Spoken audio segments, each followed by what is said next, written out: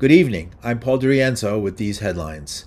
The war in Gaza entered its 25th day. Israel claims it killed a second top Hamas leader, and its warplanes bombed a refugee camp for the second day.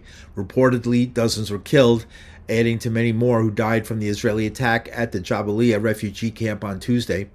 In related news, Bolivia severed ties with Israel, while Colombia and Chile recalled their ambassadors to protest the attacks on Gaza. China's ambassador to the United Nations, Zhang Jun, took questions on Wednesday. He repeated his country's call for an immediate ceasefire. Stop the conflict. We want to see this the ceasefire to be realized, and we want to have less people to be killed, less casualties. And he criticized Israel for the attacks on Jabalia. We know that many things are going on there. We condemn all the attacks against the civilians, including the latest one against the refugee camps. June also warned the conflict could spill over and bring war to the Middle East. We should also watch closely and to avoid the spillover of the tension to the neighboring countries, to the neighboring regions. Meanwhile, Hezbollah, operating in Lebanon, claims it's carried out more than 100 attacks on Israel, claiming to have killed or wounded 120 Israeli soldiers, with 48 Hezbollah fighters having been killed. And in more news, Amnesty International says civilians in southern Lebanon were injured this month when Israeli forces hit a border village with white phosphorus shells. Amnesty says it's documented at least 3 times Israel used the munition, which burns even underwater, causing traumatic injuries. Israel says it hasn't ruled out the use of phosphorus bombs. They are legal, but not usually intended as a direct weapon.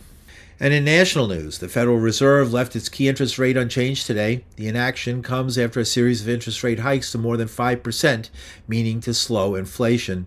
Fed Chair Jerome Powell. Today, we decided to leave our policy interest rate unchanged and to continue to reduce our securities holdings. Given how far we have come, along with the uncertainties and risks we face, the committee is proceeding carefully. United States consumers have saved up $2 trillion, implying caution as prices remain high despite some cooling of inflation. Gas and rents are still high, and interest rates are impacting home buyers. In local news, migrants are getting one-way tickets out of the city after being booted from city shelters under the new 30 days and out policy announced by Mayor Eric Adams. A so-called re-ticketing office has been set up at an old Catholic school near Tompkins Square Park in Manhattan. The migrants are also being sent to facilities the city calls waiting rooms, makeshift shelters with no beds. Earlier this week, Mayor Adams decried New Yorkers' tolerance of unhoused people living on the streets. It's legal in many instances because there's no law against it. We were trying to make sure that we don't have what we're seeing in other cities of encampments all over the place. Someone can sleep in front of your house right now, and there's nothing we could do about it because that's a law they passed. The mayor also warned the effect of the migrant crisis may set into motion events with a long-term impact on the city. We are going to create generational problems based on what the failure of the national government. And that is one example of that. When you have individuals who can't work, can't provide for their families, have to turn to illegal activities to do so. According to City Hall, more than 64,000 migrants remain in the city's care, on top of nearly as many unhoused New Yorkers who are also in city shelters. And WBAI's own Randy Credico returned from a trip to the Donbass region on the border of Russia and Ukraine earlier this year, where both countries have been fighting a bloody war.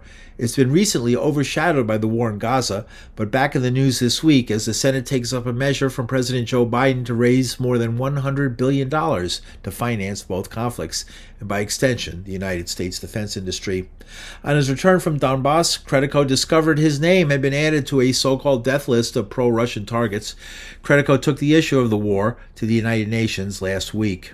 Hustling the American people into shelling out more money to send more weapons to Ukraine so they can kill more civilians like what they have done in Donbass, in Mariupol. Randy Credico's WBAI program is heard live Wednesdays at 2:30 p.m. Eastern Time at WBAI.org or 99.5 FM. Paul DeRienzo, New York.